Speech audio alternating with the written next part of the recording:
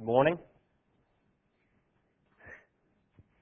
I appreciate the invitation to be with you this week, and I'm going to begin by telling you I was a little bit nervous when I was first asked to speak on the subject of angels, and I guess I'm even more nervous now that I've been introduced as an expert. I preached this series here. Actually, it was in the old building. It was before we moved over to this location. But it's been 12 or 13 years, and I have not preached it since. You may ask, well, why? I guess you'd have to be a preacher to understand this, but sometimes you feel good about a sermon or a series, and sometimes you just don't feel quite as good about it. And I never really felt that good about the series. And you're thinking, well, boy, we're really looking forward to this. Nothing better than a preacher speaking on a subject he doesn't care anything about, especially when he's been now introduced as an expert on it. But it just didn't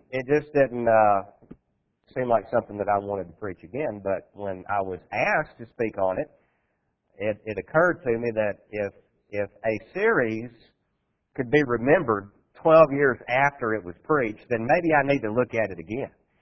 So I got out my notes and went back and restudied the subject and decided, this was actually a pretty good series. I don't know why I have not preached it again. So I mentioned this to the brethren at Baldwin, and they're all excited about it because when I get back next Sunday, I'm going to begin the same series of lessons there. And I'm excited about it because this is going to get me back up to speed on the subject. And for the next 4 or 5 weeks, my work, for the most part, will be done. I'll be ready to preach. So this is good. I don't do this everywhere I go and visit, but I'm going to take just a moment to kind of bring you up to speed on my life, and because I was here for several years, and just kind of let you know where things are at. We've been in Coleman now for about 10 years. In fact, it'll be actually 11 years this month that we left Franklin. And Micah, who was born here, is 12 years old now, and he is my height, and will probably soon outgrow his dad. Not that that's saying a lot, but he will most certainly outgrow me. He's 12. He's in the 6th grade. He's a good kid. He obeyed the gospel several months ago, and we were real excited about that. And he's very studious. He's not an athletic sort.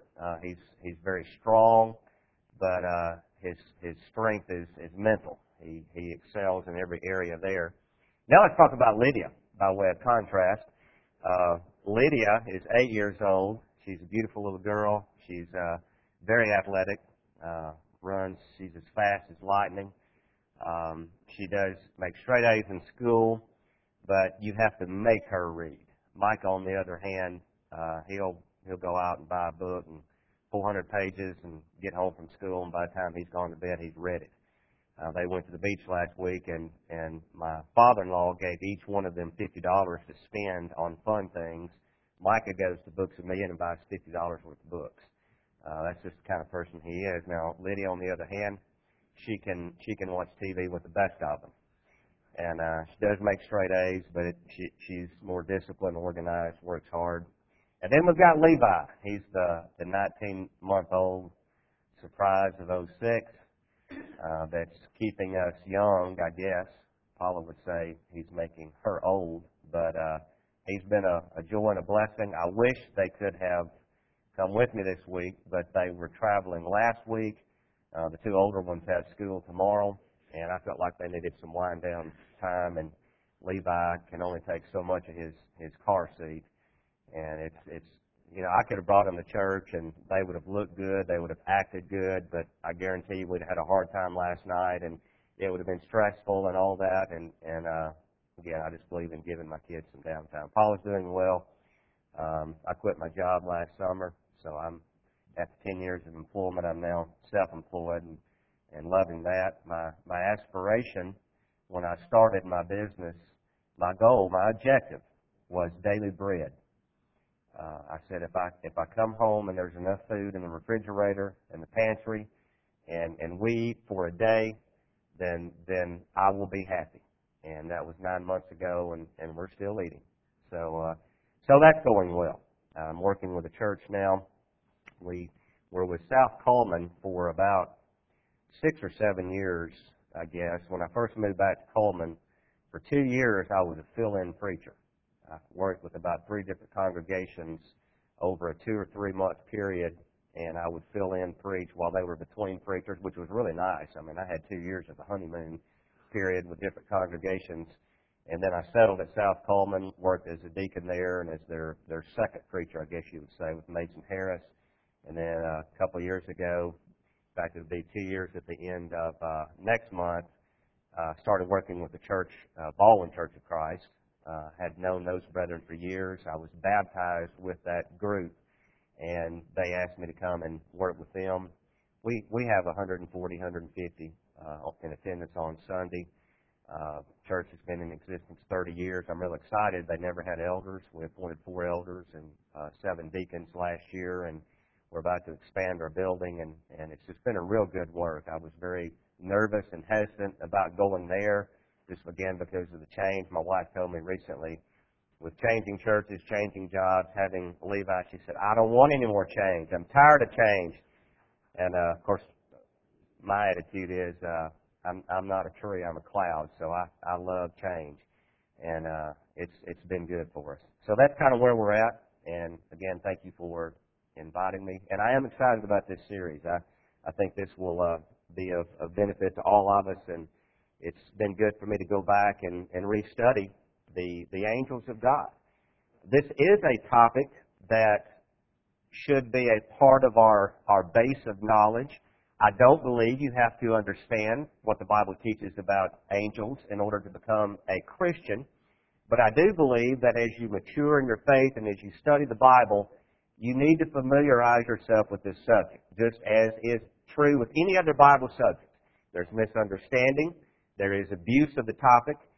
There's a lot of mysticism attached to it, and that's not going to be the approach that we take in this study. We're going to be looking at a lot of Scripture together. I'm going to ask you to flip in your Bible with me. If you don't feel comfortable doing that, take notes. We're going to be looking at a lot of facts. If I speculate on any area of this subject, it will be based upon a solid fact that is stated in Scripture. I'm not going to speculate from nothing. I'm going to take something that is taught in the Bible, and I'll tell you what I think about it. But let me ask you before we begin, since this is class, I think I can feel comfortable doing that. Why should we study angels? Why should we study this topic? What do you think? Okay, best answer is it's in the Bible. It's a Bible subject, and if it's in the Bible, then we need to study it. Other reasons that you can think of that would motivate you to want to learn more about angels. Okay, we don't know a lot about angels. Why don't we know a lot about angels? Well, we don't know a lot about them maybe because we haven't studied the subject, but why else would we not know a lot about angels? We don't have first-hand experience with them, do we? At least not in terms of what we can actually see. Someone offered something over here. Okay. I knew somebody would eventually make a comment that would take me into my slides. Hebrews chapter 1 and verse 14. The Hebrew writer is arguing the superiority of Christ and Christianity to the old system of Judaism, because the Hebrews were being tempted to go back because of persecution and perhaps leave Christianity. And there is a statement that is made in that first chapter that just causes us to wonder. They are ministering spirits sent out to render service for the sake of those who will inherit salvation. Does that impact my life? Absolutely. I am a child of God. It is my expectation that I will inherit ultimately salvation, and that someday I will live with God forever. And what this passage teaches me is that the angels are involved in some way in serving me. They are involved in some way in serving you. They are ministering spirits. They are servants. And they serve for the benefit of those who are Christians. Now, whether that means that right now they are at work, or whether it means that they were at work in the past. And we will see for certain, as we review the Scriptures together this week, that they were involved in the past, and they definitely provided service in the unfolding scheme of redemption. Whether they were involved just then or they are actually involved today. And I think by the end of this week, you'll have a little bit of insight such that you can reach your own conclusion as to whether they are involved today or not. But whether or not that's true, the truth is they are ministering spirits. And if they play some role in my salvation, that should motivate me to learn more about them. As we think more about that question, why should we study about angels? As has already been stated, it is a biblical subject, and therefore it is worthy of our attention. This word actually occurs some 300 times in our English Bibles. It's one of those words that when you read the Bible, you see it, you read it, but maybe because of familiarity with it and maybe because of lack of knowledge, you don't engage the intellect. As you read a passage, you're more concerned with all the words that are found around the word angel in that particular verse than you are with the word angel and how it relates to that particular verse. And there's a lot of words in the Bible like that. And so when we see a reference such as this, that it occurs 300 times, we sort of step back and say, wow, I didn't realize that. The Hebrew word, which is used to describe angels, occurs 108 times in the Old Testament. Did you realize when you read through the Old Testament that word was found that many times? The Greek term occurs about 186 times in the New Testament. Again, if it's in the Bible, to that extent, I ought to want to learn more about these spirit beings. Paul wrote in 2 Timothy chapter 3, verses 16 and 17, a very familiar text, that all Scripture is profitable for teaching. Therefore, the Scriptures relating to angels are a profitable area of study for the Christian. I don't want this to be an exercise in academia. I don't want us to be just familiarizing ourselves with a bunch of Bible facts. So as I go through this series, what I'm going to share with you is why this fact is important to me. The difference this makes in my life. And what has really come to impress me in this study again is just how close we are to angels. You know, the Bible says that God made man a little lower than the angels. Angels themselves claim to be fellow servants with us, fellow servants of God. Someday, when we go to heaven, our eternal destiny is described in terms such that we're going to be like the angels. So again, as I mull all that over, as I meditate upon that, I am motivated to learn more about these beings. And I actually find myself in some way becoming closer to them, knowing that they're real, knowing that they exist, knowing that they're there to help me is very, very motivational. And as is true with so much of the Bible, I believe that information is there for us. God wants us to know that He has done everything possible for our salvation. He wants us to be in heaven. And here He has these powerful beings that are at work for us and that care about us. So we should be motivated to study about angels. Another reason why we should want to study about angels is because of the significant role that they played in the life of Christ. I am a disciple of Jesus. I am a Christian. I am in Christ. And I want to learn as much about the life of Jesus as I possibly can. As I read through the gospel accounts, I can't help but be impressed with how often I find references to angels and the impact that they had upon the public ministry of Jesus. Angels announced Christ's birth. You remember in the first chapter of the book of Luke when we learn of the pregnancy of Mary, the mother of Jesus. There was an angel of God by the name of Gabriel who was sent to Mary with a very special message. And the message was that she would be with child. And that child that would be conceived in her womb would be the result of a miraculous conception.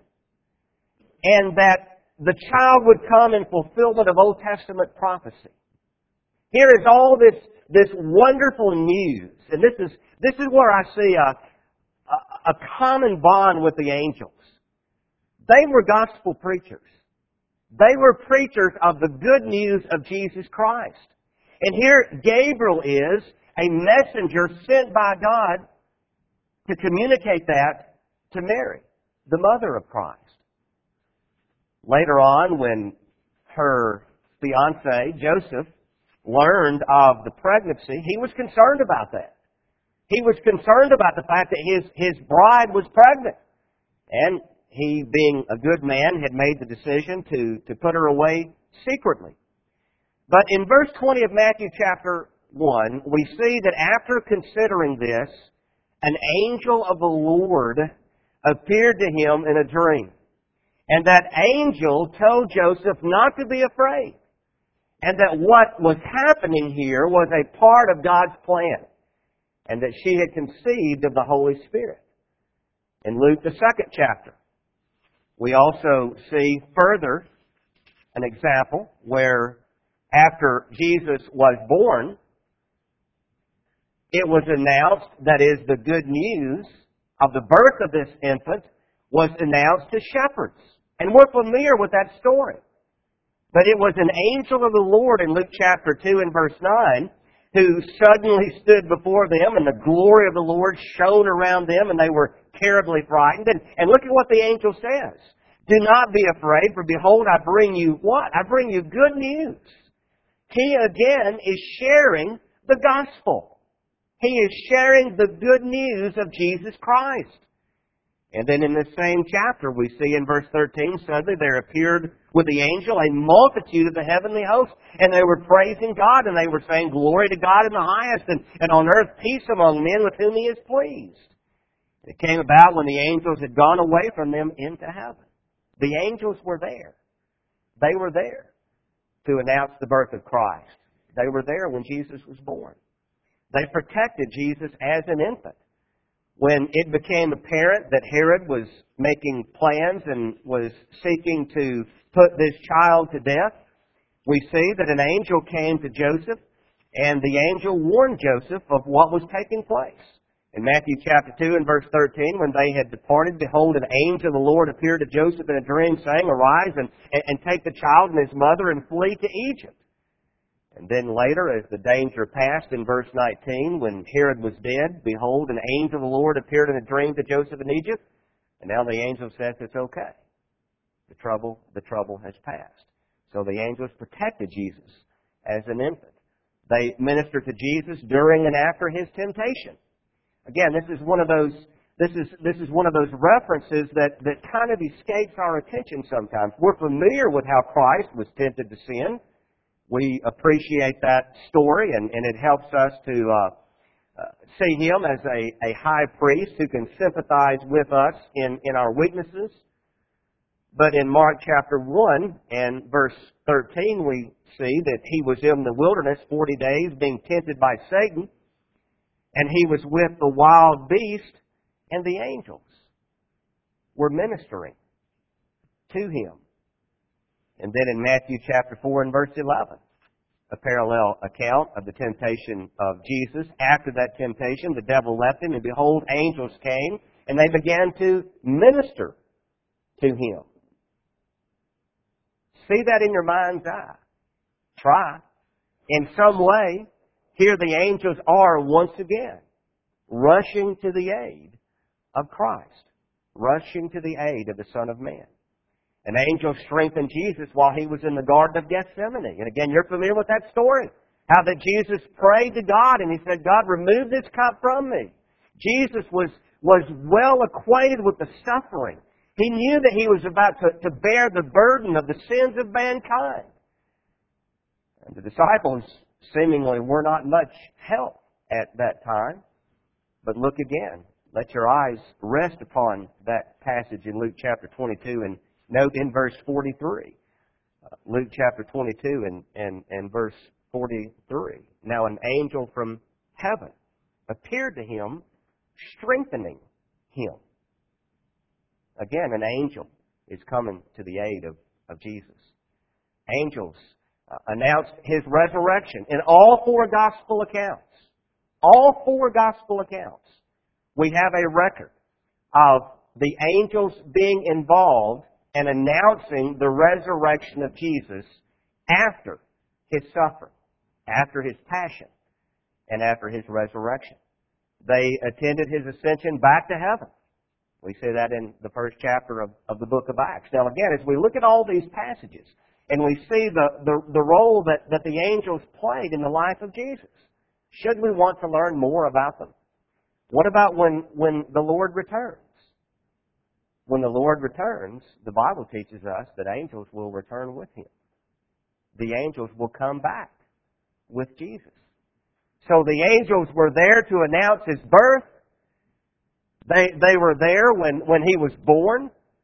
They assisted Him throughout the troublesome times of His life. They protected Him. And when He returns, they'll be with Him. Again, that amount of information alone should be enough to motivate us to want to learn more and study about the angels. But not only did they play a significant role in the life of Jesus, they play a significant role in our lives as well. Angels have a great interest in man's salvation. Did you know that? I do want you to look at these verses with me. Turn to Luke chapter 15.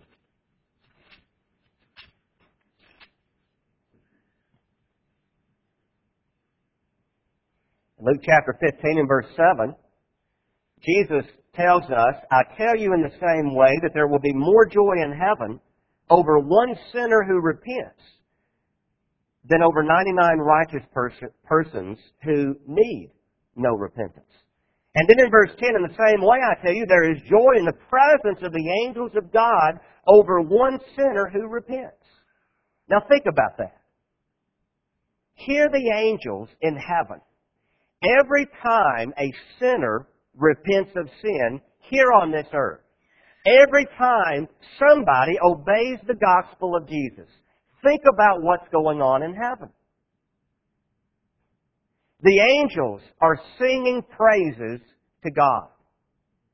The angels are excited about the fact that here again, these earth beings who were made a little bit lower than they, God, in His infinite wisdom, in His infinite mercy, has devised this plan whereby these individuals might be saved of their sin.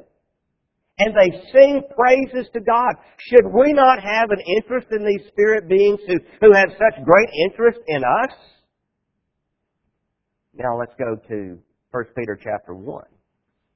I've always been amazed at this passage. 1 Peter chapter 1, when Peter was writing about the prophets of old,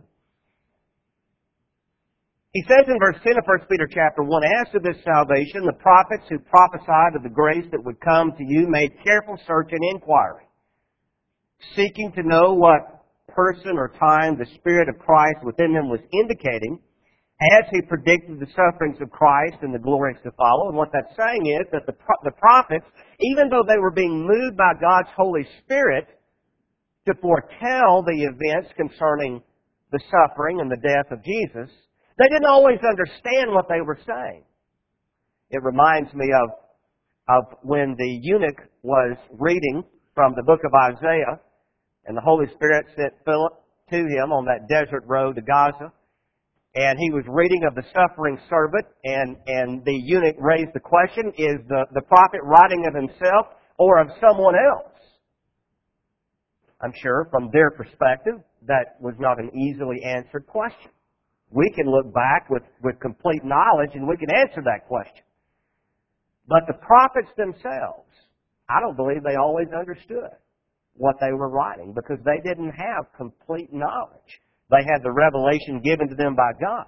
But they made careful search and inquiry because they wanted to understand salvation. They wanted to be able to draw back the curtain of heaven and look in the mind of God and see exactly what it was that God was saying through them about these future events.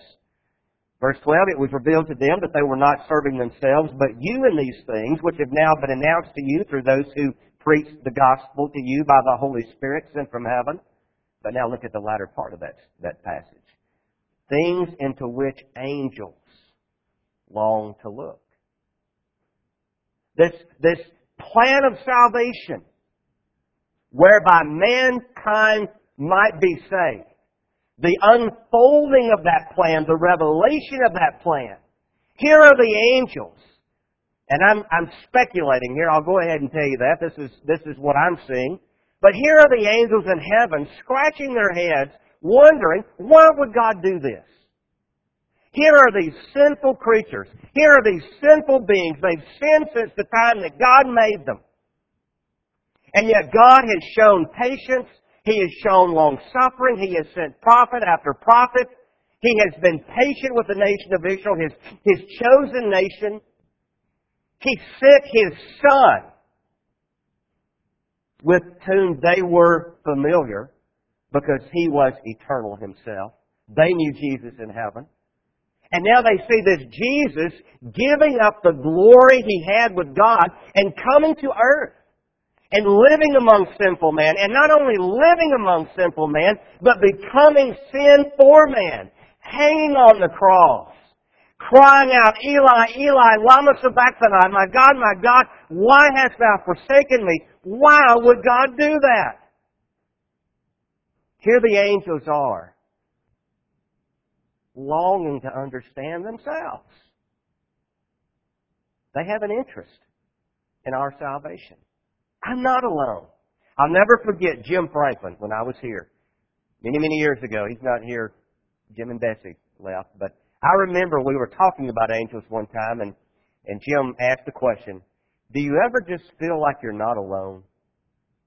Now, Jim's pretty conservative. In fact, Jim's real conservative. I can say that about him since he's not here. But that was a pretty progressive statement on angels. And what he was suggesting was that maybe we're not alone. And again, regardless of how far you take that, I do know with certainty that the angels see what's happening. They see and they know what's happening here. And they are concerned about me. They see me when I sin. They don't know what's going through my mind. They're not omniscient like God, but they can see me when I sin.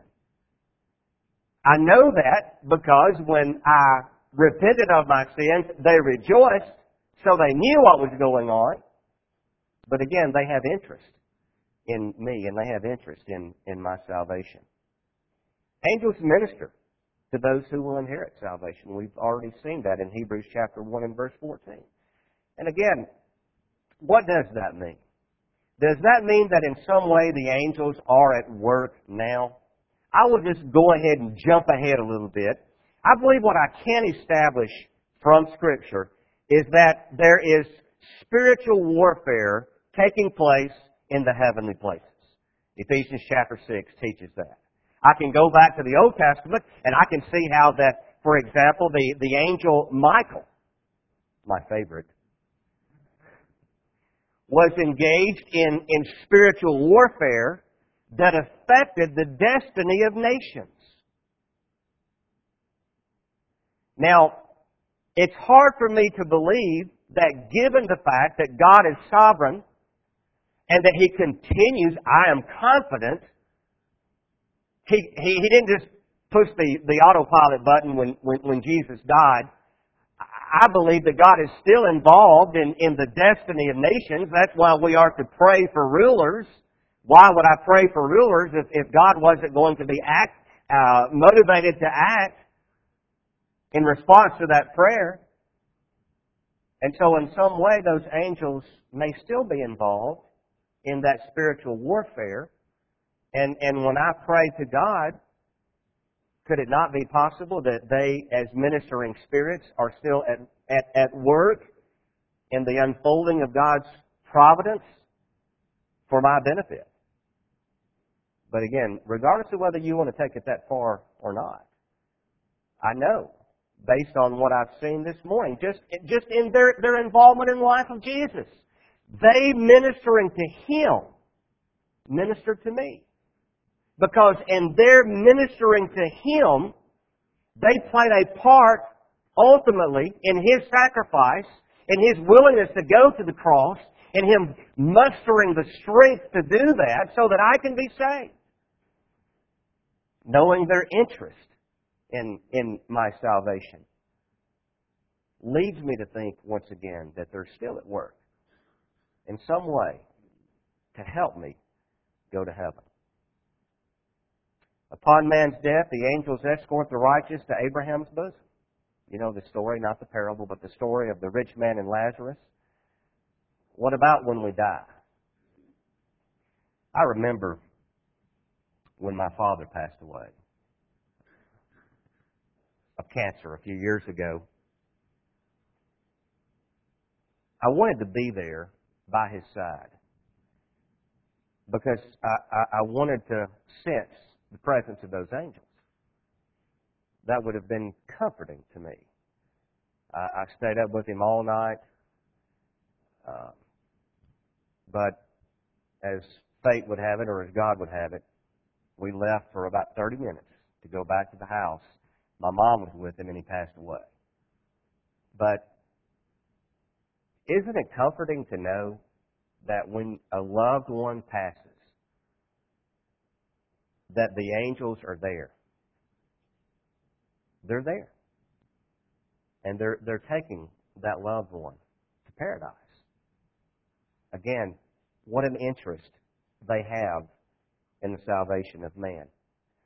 And then finally, the redeemed will someday become like angels. I didn't say they will become angels. I said they will become like angels. In Luke the 20th chapter, we'll close with this passage. As Jesus was discussing the resurrection and addressing the questions that were in the minds of those on that subject, He said in verse 34 of Luke chapter 20 that the sons of this age marry and are given in marriage, but those who are considered worthy to attain to that age in the resurrection from the dead neither marry nor are given in marriage, for neither can they die anymore, for they are like angels, and they are sons of God, being sons of the resurrection. The passage doesn't teach that we will become angels. It teaches that we will be like them. So to study their nature is to learn more about our eternal destiny. The more I know about angels, the greater will be my insight into my own eternal destiny as one who will inherit salvation.